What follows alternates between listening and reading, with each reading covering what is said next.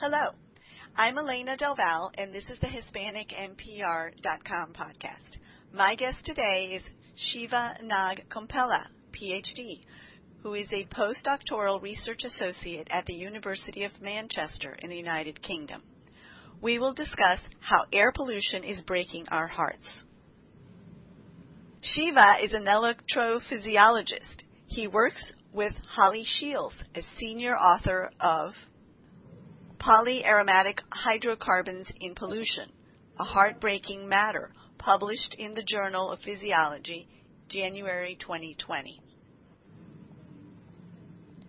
He completed a PhD degree in biomedical sciences from the Royal Melbourne Institute of Technology in Melbourne, Australia, followed by 2 years of postdoctoral work at the University of Sydney, where he worked on the development of small peptides and molecules for novel therapeutics.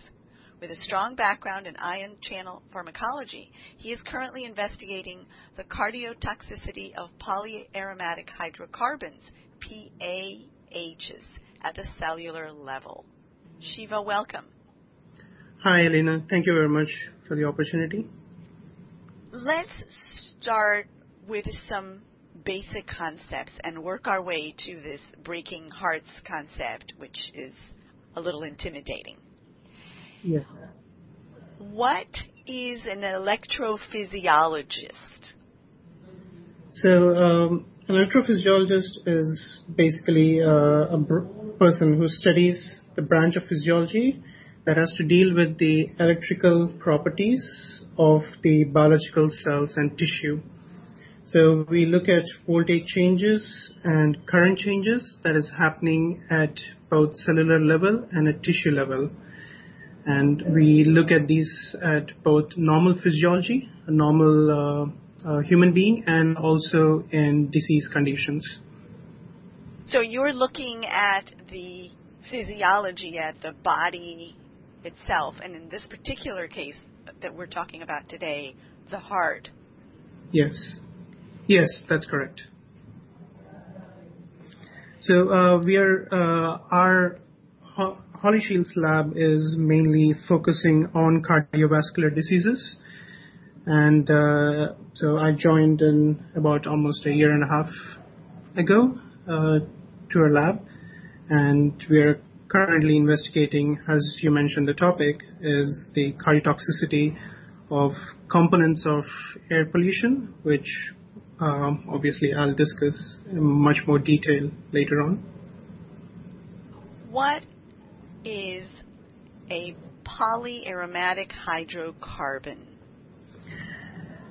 So polyaromatic hydrocarbon is basically, in this instance, I would say, is a benzene ring, which is an aromatic hydrocarbon, which is a benzene ring that is fused with multiple benzene rings fused by itself. And so in this instance, for example, that I'll be talking with, which is phenanthrene, is a molecule which has got 3 benzene rings fused in the form of a crescent shape.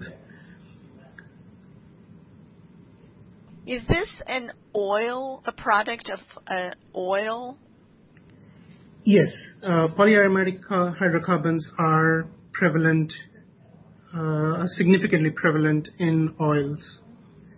Are they synthetic molecules or are they naturally occurring? They are naturally occurring molecules. And what purpose do they serve in nature? They are basically like benzene, which is a carbon molecule, carbon-based molecule. So they are, frankly, in nature, I don't know what exactly do they serve the purpose. It's just part of oil, and when it's burnt, it gets these polyaromatic hydrocarbons, which can be of different sizes, break into, again, multiple sizes. So from one benzene ring to all the way 5, 6 benzene rings fused together, and they are released in the atmosphere or water, wherever the oil comes in contact with. Where would the average person encounter, or would the average person encounter, a PAH, or polyaromatic hydrocarbon? Do we, as citizens of the world, normal, everyday people, do we encounter these polyaromatic hydrocarbons in our everyday lives? And if so, where? Yes, we very much do, almost in every aspect, because in a way, civilization is built on fossil fuels, and both at oil mining, which is it's the crude oil minings, and also the burning of fossil fuels, which includes petrol, diesel, and all these products in both industry, transport. All of these release these PAHs to the environment, and which is also the reason for the study, is that it is now or it has been previously known to be a significant component of air pollution, but the effects of these were not known. Are these molecules in the oil that we put, or the petrol, as you call it, that we put in our cars, or in the air that we breathe? Where are we encountering these PAHs? So they are mainly in oil, the crude oil, and as we process them to petrol and diesel, they are also present in those.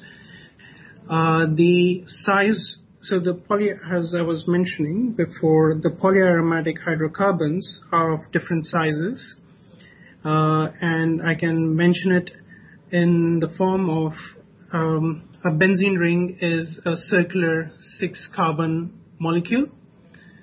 So in future, I'll be referring it as a cyclic molecule.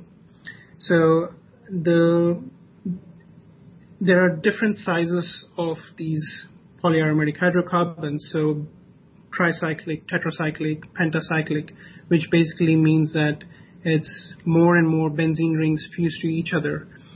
And when the petrol or crude oil, which already has the ratio of each polyaromatic hydrocarbons vary between the source. So crude oil has got the highest amount of polyaromatic hydrocarbons, and they could have different sizes. And again, that changes when it's processed to petrol and diesel. And then it again changes when the actual petrol and diesel is burnt, and which is where the exhaust of transportation. So those will release different forms of polyaromatic hydrocarbons. Is there a difference between the polyaromatic hydrocarbons in the crude oil, the oil that comes out of the ground, and in the byproducts and processed oil for purposes of our discussion? Yes, in a broad respect, yes. So the crude oil generally has aromatic hydrocarbons which are much larger in size in general, but as we keep purifying or refining it, and then further upon combustion, they reduce in size. And currently, almost the smallest product of this polyaromatic hydrocarbons is the two-cycle or tricyclic and two-cycle hydrocarbons. And in this case, phenanthrene, which I'll be talking later on, which is part of the project, is a tricyclic polyaromatic hydrocarbon.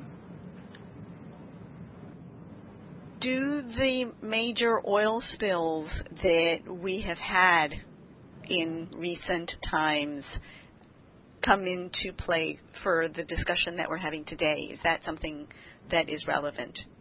Is this affecting the availability of these polyaromatic hydrocarbons? Yes, very much. So, which is where, in retrospect, the whole study has actually evolved is during the oil spills, most of the work was done on aquatic marine life, on aquatic fishes that are both commercially available and the general aquatic animals, and how the crude oil affected these animals, and which eventually evolved into how polyaromatic hydrocarbons could actually be affecting us, and how we need to understand and take precautions. Since it's a naturally occurring substance, crude oil, can we assume that in its natural state it's not harmful to the environment because, after all, it is part of the environment? Or is it the quantity? Is it where it ends up? Tell us a little bit about that, if you would, so that we can understand why this material, this substance that is in its natural state, because when it spills, it's just coming out of the earth. Why does it present a hazard, or does it?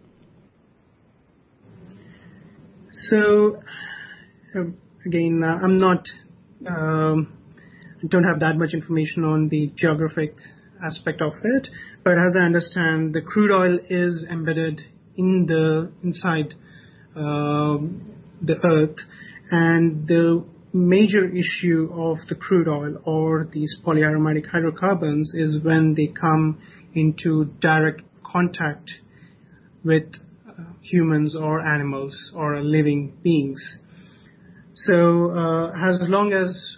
when the crude oil spill actually happened, it is by human interference. So when we extracted the oil from the ground, so the crude oil, the amount of crude oil was never in that quantity or in that much of quantity in contact with the animals or the humans. But through our human activity, we are extracting a much significant amount of crude oil and processing it, and we are burning the oil and petrol components of oil, or the refined components of oil such as petrol and diesel, in a much faster and a much significant higher rate than what would actually naturally occur. What have you found? I would like to first mention, so basically the article that we published is, it's like a prelude to our current research that is going on. So it's basically a literature review that's summoning up all the previous research that was done, and which actually led to the understanding that it could be affecting us humans in a much more direct manner, and which is where the topic of and heartbreaking matter came into the picture. So what we found is that the crude oil and these polyaromatic hydrocarbons, certain hydrocarbons were classified carcinogenic, and one of them, the most popular one, is called benzoapyrene, which is a 5-cyclic hydrocarbon, polyaromatic hydrocarbon. So it is called 5 benzene rings. And the carcinogenicity was because of its interference in the development of our heart and other tissues within our human body or within fishes. But what we found is that the smaller polyaromatic hydrocarbons, which were previously not, which were considered to be non-harmful, actually are found out that they are directly affecting our heart rate. So it actually not through developmental phases.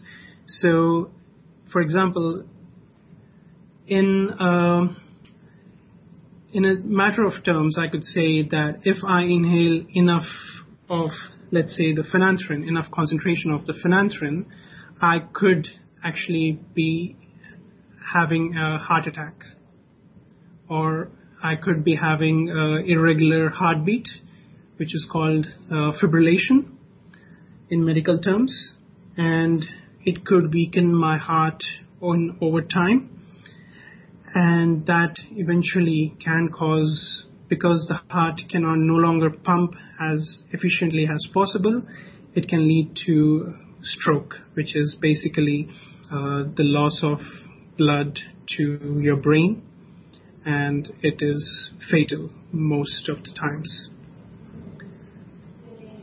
How much is enough in this case? How much phenanthrene must you inhale in order for this to happen, for your heart to weaken and cause a stroke or a heart attack? So currently, at this point, I cannot say for sure, because that is one of the aspects that we are also studying, because it leads, so the amount of phenanthrene in human system hasn't been properly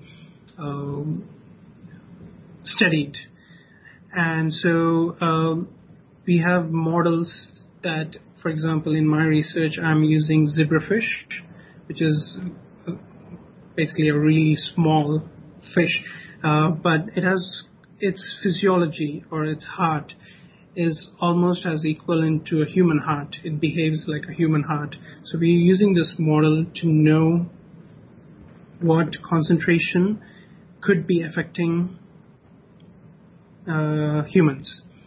And our initial studies do show that it could be in lower micromolar range, which in retrospect can be found in urban areas today.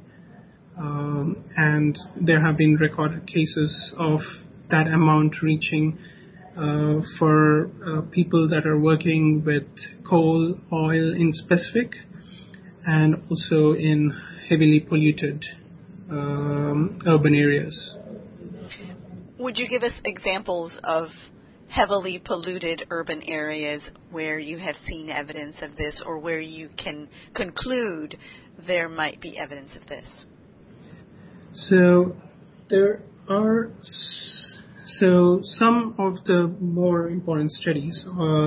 Obviously, currently the developing nations such as India and China are where the levels have significantly much higher, even still.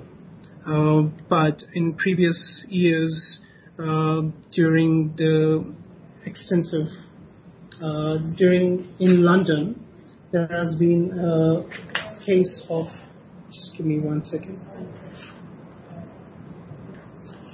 Yes, so there have been recorded case in London of about, so the phenanthrene in about 80 nanograms per meter cube, which is pretty high.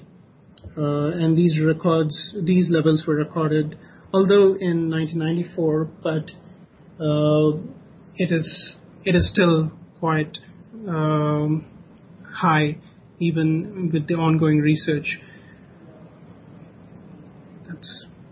Yeah. How does that compare, for example, and do you have any data with other cities around the world, say like Los Angeles or New York, which are some of the largest cities we have in the United States, or Mexico City, Sao Paulo? Unfortunately, I would say at this point, there is no specific information because, again, the effect of phenanthrene or these polyaromatic hydrocarbons to humans is only known recently. So only 2 years back, the research has started. Till that point of time, most of the focus was with water pollution and how it is affecting the commercial fishes because of the continuous oil spills and everything. And only in retrospect, the effect of air pollution, the research has been only in the past 5 years or so, it has really been come into light with with what I mean to say is more research has only started in the last decade.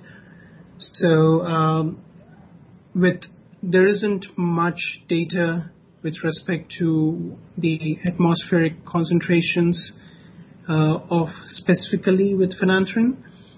But now I know there are a few of my colleagues and other researchers who are actually looking into this, and we are trying to correlate our work to that data to sort of bring a better understanding. How is it that you are able to reach this conclusion in terms of the phenanthrene and its effects on the heart? Have you studied patients who have had heart conditions? How did you reach the conclusion that enough of this material in the air can lead to cardiac distress? So, with respect to that, which is where, sorry if I was previously misunderstood. So there is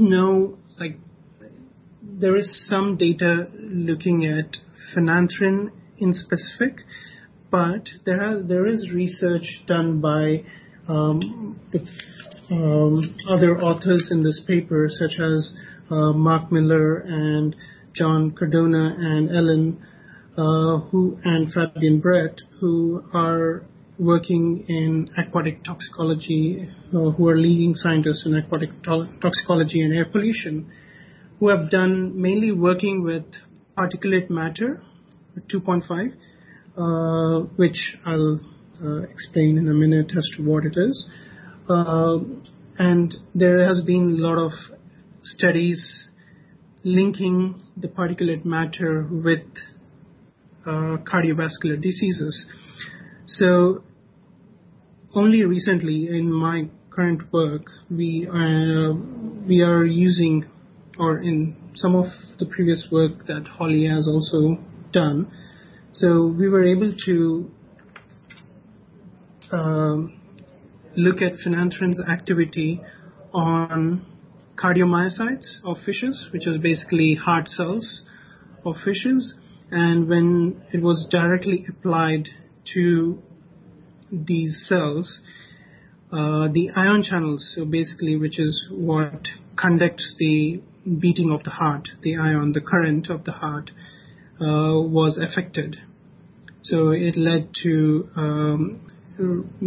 increase of the now, unfortunately here, some of these technical terms I have to mention, such as action potential, which is basically a duration of a single beat of a heart cell. So it prolongs that the presence of phenanthrene on these heart cells prolong the duration of the single heartbeat, which at a body or a heart level causes prolongation of each heartbeat, and that is what is called arrhythmia, and that can lead to heart attack and other cardiovascular diseases. So while some studies have been done looking at patients who are being diagnosed with cardiovascular diseases, but it is more epidemiological studies that are linking with the air pollution, we are using models to show this effect.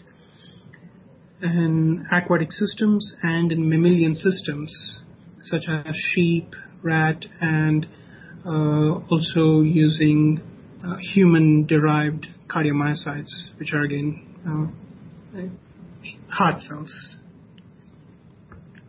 So you're looking at the heart cells of these different creatures, from the various kinds of creatures all the way to human heart cells, to draw your conclusions. Did I understand correctly? Yes, that's correct. How confident are you that this conclusion is accurate? In other words, what is your level of confidence that these substances, phenanthrene and the polyaromatic hydrocarbons, are damaging our hearts? We are extremely confident because so when we are doing in our experiments, so basically phenanthrene or these polyaromatic hydrocarbons are naturally occurring, but in a sense, a lot of actually drugs that are synthesized by major companies, the benzene ring that I mentioned, which is the base of phenanthrene structure, is actually one of the most common structure used. And in any drug that is being developed by a company, they have the cardiac safety test. And according to that, so if I just go back to when I was mentioning about the duration of that heartbeat of a cell, which is called the action potential, one of the ion channel that has a huge impact on that is Hurg channel, H-E-R-G, Hurg channel. So this basically pumps potassium out of the cell, and it brings the cell back to a negative voltage of minus 70 or minus 80 millivolts.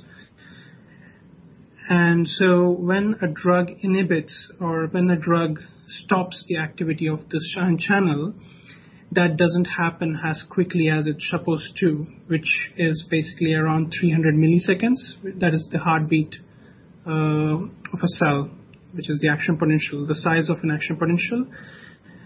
So sometimes this action potential size from 300 milliseconds extends beyond its time, and it delays, when it continues to extend, it delays the heartbeat of the heart. So these drugs, so in most of the companies, that is a safety, so any drug should not actually have an activity on this ion channel, the Hurg channel. So it is the cutoff point. So if any drug has got a significant activity on this ion channel, cannot actually pass its clinical phases to be tested onto even the human level. So they are initially tested on mouse models and stuff, and once it shows an activity on this channel, it no longer passes to the next stage of clinical testing. So what we are showing, or we are confident, is that this phenanthrene molecule is acting on that ion channel.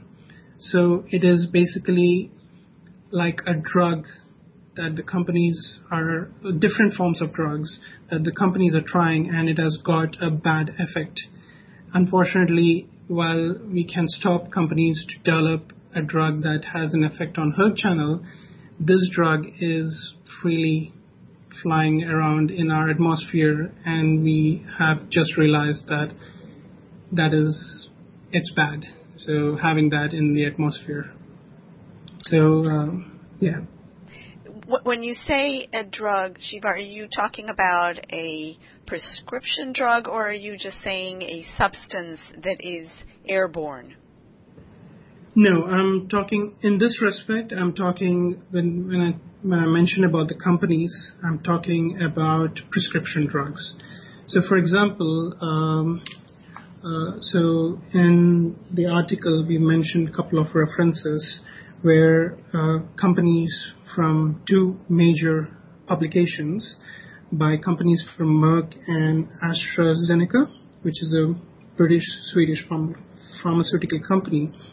So they have analyzed their range of almost drugs that are currently in testing, almost 11,000, and the other company has up to 5,000 drugs. And what they found is that drugs that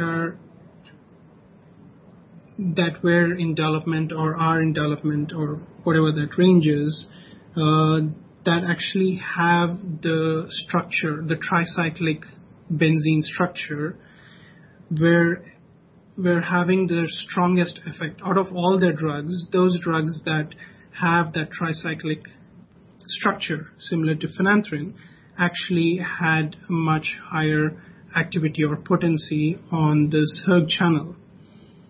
So those drugs obviously might not, since there's a huge list, I don't know whether those lists includes past drugs or whether it's continuing drugs. I don't want to comment on that, but those drugs actually showed activity on hERG channel. So they are harmful at a certain concentration to humans.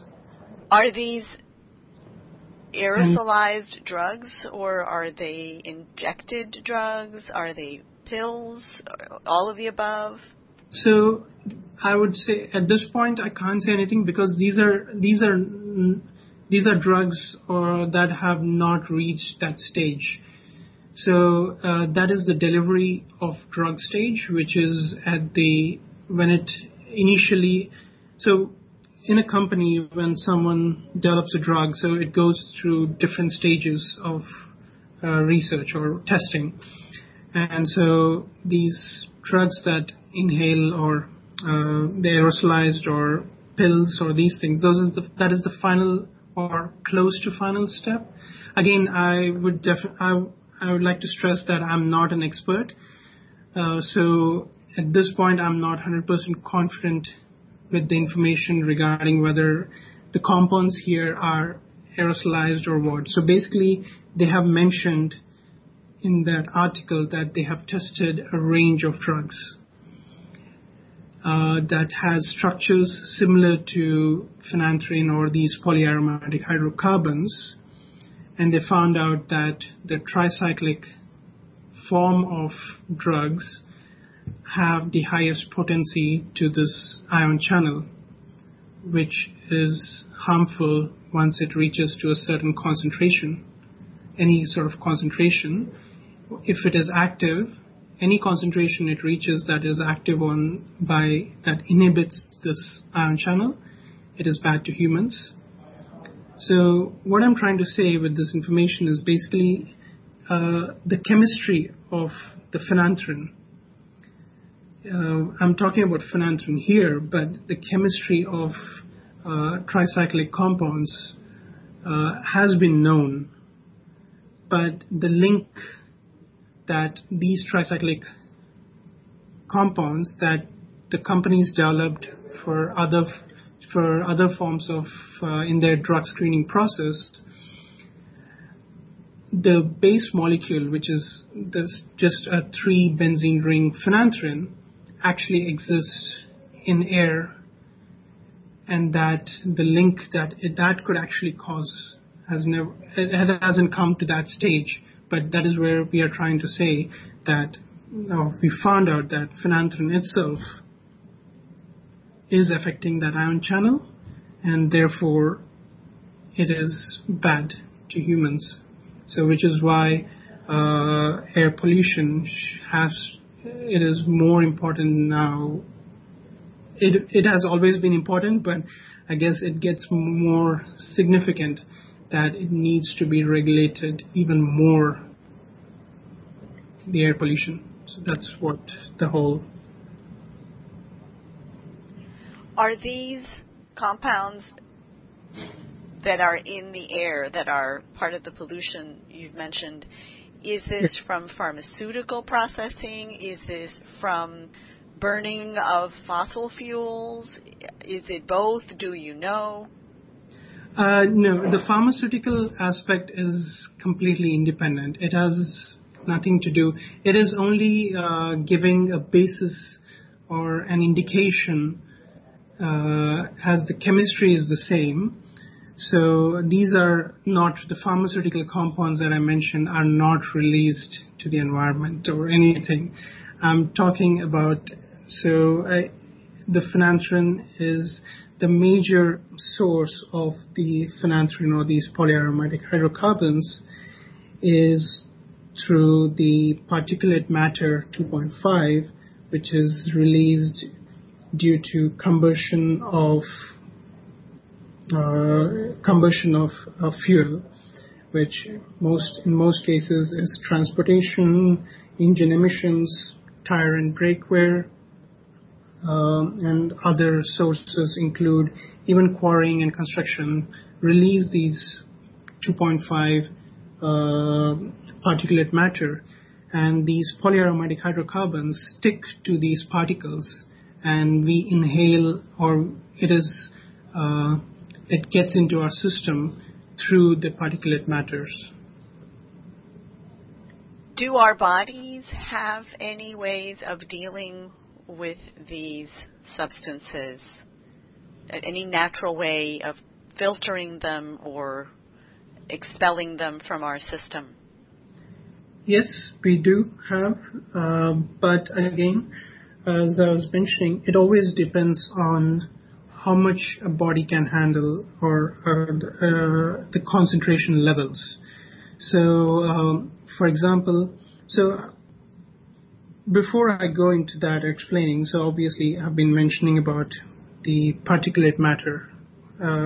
So basically, when the fuels or any particles, basically imagine a carbon charcoal ball that is the size of 2.5 micrometer.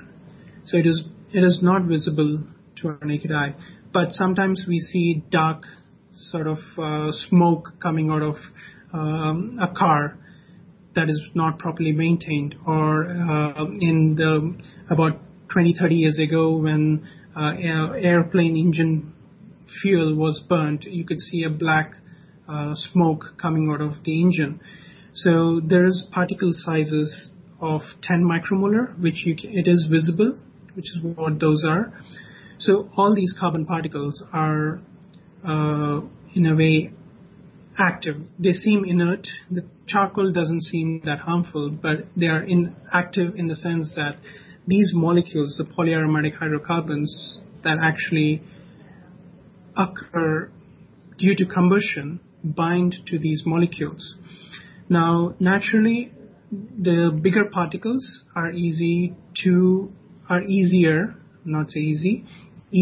remove by our body, because when we inhale them, our trachea and the cilia, the small filaments in our trachea, in our lung system, can actually stop it. The mucus and everything hold it, and it'll excrete it out. The 2.5, which is the smaller version, can actually reach the alveoli of the lungs, which is basically the structures where the gases exchange, the carbon dioxide and oxygen exchange in us. And once these stick to the surface of those alveoli, they can be translocated into our body by various means and by themselves, and the body can excrete these out, stop these, but again it would be dependent on concentration. How much are you actually inhaling? So there would be a limit your body could cope. So which is where again the concentration of when we talk about air pollution, it is the concentration of the particulate matter we talk about rather than phenanthrene. When the concentration of particulate matter reduces, which is what the air quality testing is about, the concentration of phenanthrene would also reduce, because we are basically removing the delivery method for these polyaromatic hydrocarbons to reach our lungs. How concerned do we need to be about these polyaromatic hydrocarbons, and how soon would you say that they are a threat, or are they already a threat? They, in today's respect, I would say they're already a threat, because currently, like you said, some of the most people might know, but also I would like to just point out some of the statistics. So, for example, the coronary heart disease, which is basically blockage of your heart arteries, that is the leading cause of death worldwide, and it almost causes 9.4 million people. It's the cause for 9.4 million people deaths. And it is one of the also leading cause in UK, and there are about 64,000 premature deaths happening, and it can kill you twice as fast than a breast cancer for a woman. So, and when it comes to, we also have heart attack, atrial fibrillation, where in each condition almost 1.4 million people in UK are living, and these figures also could be higher or about the same in US. I don't have the statistics at this point. There are people living with these conditions. So it's actually quite important that we regulate air pollution much more strictly. And so, for example, the WHO recommends the air pollution, the particulate matter should be below 10 micrograms per meter cube, which is the annual mean. In UK and EU, the target currently for 2020 is 25 micrograms. So that's 2.5-fold more still. And in countries like China and India and other developing countries, it is reaching even 40-50 micrograms per meter cube. There are certain areas in certain countries that are there is less pollution, or it's quite regulated to that range, but it is still of concern in general. No matter how much. So the idea is that eventually we want the air pollution to go to what most people say is zero emission air pollution. That would be the target, because while I'm trying to be as general as possible, there is chemistry of these molecules that enable it to stick to the human body or human cells, so it can accumulate in time over your lifetime. And while it might seem like it's not a problem now, but in 10 years of breathing air pollution or these air pollutants, you will develop some sort of you could be developing some sort of cardiovascular diseases. And we are looking at a span of 40, 50 years or 60 years of breathing these air pollutants at smaller quantities per breath, but 60 years of breathing can accumulate enough to cause some sort of, it could be one of the underlying conditions that could be developing a cardiovascular disease, along with all the other pollutants that are already there.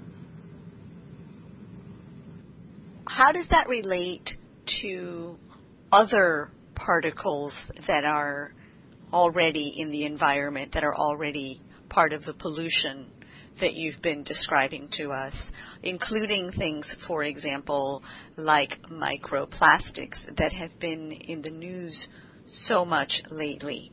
Are these similar? Are they different? Can we put them all together under the same hat of it's pollution that we're ingesting and or breathing?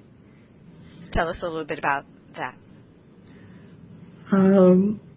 Broadly, I would say the answer is yes, but So again, as I've been mentioning about phenanthrene more frequently, but we need to understand that when I talk about phenanthrene, it is a model polyaromatic hydrocarbon. It's a model. There are so many polyaromatic hydrocarbons that are being constantly released, and these are also modified when you actually inhale them, and they're going through your body, and which are called metabolites, and these also have different effects. So, and the structures which they share similar structures to microplastics, even the nano materials that is being used in such as nanomaterials for drug delivery system. So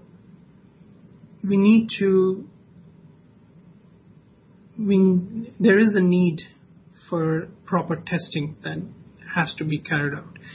And while we are currently just started using phenanthrene as a model molecule, we are planning to explore other polyaromatic hydrocarbons and also look at other air pollutants and other, even including microplastics, could actually have that effect. Obviously, I can't say that it will for sure, because again, we wouldn't know until we specifically test it. And I'm not sure if there has been a direct research study showing these. But just as I mentioned previously, that how we have known for decades from the oil spills that these polyaromatic hydrocarbons exist, but only now we are realizing that it's actually causing health problems. Similarly, there could be parallels with microplastics and other nanoparticles that requires testing and that could be harmful. What can you tell us about the microplastics? Are they really in our water and in our lungs and in our cells, as reports have said? And if so, how much of a concern is that? I am not an expert in microplastics. In retrospect, mainly I'm not a chemist with background, so I can't say for 100%. But again, as I've just mentioned, so even when it comes to plastics or these microplastics, just like bioaccumulation. So the aspect of the microplastic that is harmful is similar to particulate matter. So the microplastic itself might not be, I stress, might not be harmful. I don't know for sure. But when the microplastic is similar to a 2.5 micrometer carbon ball, it is a substrate where harmful pollutants can actually bind to it, and those can be translocated to our human system.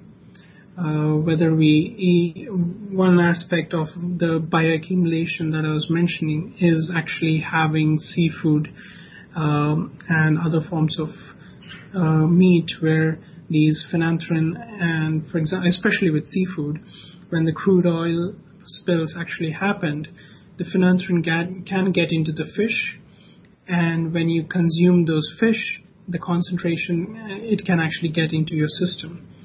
And there has been a study where they showed phenanthrene in a pregnant woman, the maternal blood of a pregnant woman, actually being transferred to the cord blood of her newborn. And the concentrations were about the same. So it can be translocated even from one generation to another generation. So in a way, so the microplastic can be similar to a particle matter, can be a good substrate to actually gather all the pollutants that is there in nature and get ingested to us or get transferred to us. Does that mean that we shouldn't be eating anything from the sea? No kelp, no seaweed, no sea life at all? No, I didn't mention that. I mean that we need to regulate how much we burn the fossil fuel. So the more fossil fuel we burn, the greater the deposition of these polyaromatic hydrocarbons happens in nature, and the greater it can circulate back to us. So we need to look at cleaner energy options and try to reduce the burning of fossil fuels. So, yeah. Going back to what you were just saying about people consuming fish and seafood and studies revealing that they had some of these compounds in their bodies and in their blood, right? So the two things are completely different. Sorry. So the fish studies are separate. So the study that I mentioned was to show that the levels of phenanthrene that were there in the maternal blood of the pregnant woman were similar to the newborn, the cord blood of the newborns. So it was a study to show that these polyaromatic hydrocarbons can actually transfer into the newborns and through generations. The fish aspect of it is basically the idea of, so what it also states is that it's the bioaccumulation. So if we deposit enough polyaromatic hydrocarbons, whether it can be through air pollution. So when we talk about air pollution can also deposit the pollutants when it comes in contact with the water surface, which is one of the biggest resources on Earth. So these polyaromatic hydrocarbons do get transferred from air to water as well. And also along with these crude oil spills, these polyaromatic hydrocarbons are actually entering the aquatic systems. So when we consume them, they could be transferring to us as well, similar to how it has been shown. So those are two separate ones. I'm not saying that right now, if we actually are eating fish, we're actually consuming it. Maybe it could be true. It might not be, in the sense that it depends again as to where the fish is. Again, it's a broader topic, which obviously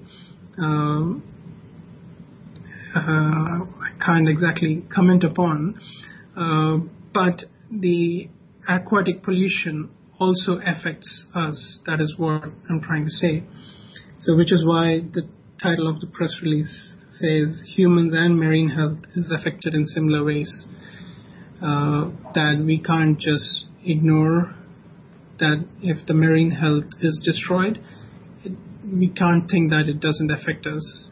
So it affects us in more ways than we know. What can our listeners do? Is there anything that they can do at the moment to protect themselves from having their hearts broken by these substances? What 3 tips would you share with our listeners that they can take back to their lives, to their homes, to their loved ones, and do something about this, whether it's learning more or taking physical steps like wearing masks. I don't know. What 3 tips would you share with our listeners to address this issue? So there are 2 different levels of the tips I can give. Obviously, one is at a much higher level of air pollution in general, which obviously comes down to both the government and individuals to try and opt for cleaner energy fuel, which is basically electric cars or these things, and the government to also reduce emissions, can be from industries or any sort of harmful, any sort of fuel combustion. I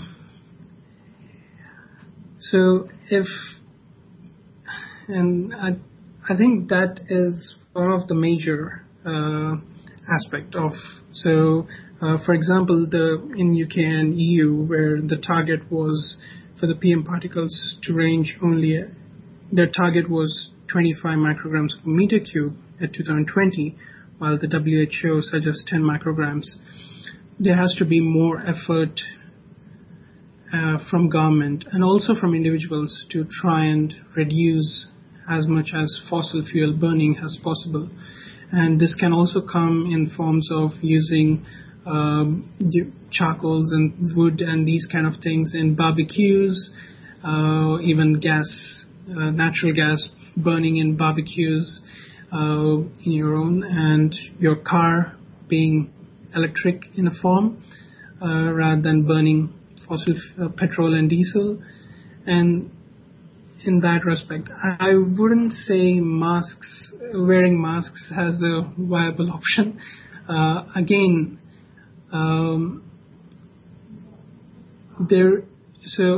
It's not an immediate effect in the sense that it's not acute, so nothing will happen if you go out onto the street, but you have to be aware that as you keep living in air polluted urban areas and you're constantly breathing the exhaust of the cars and other burning fuels, you are in more and more risk of having cardiovascular issues.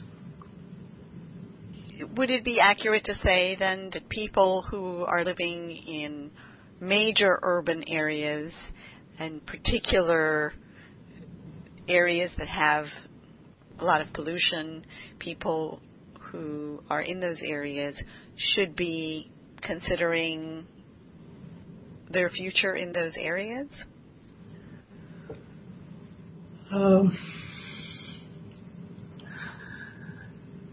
That is a tough question to answer.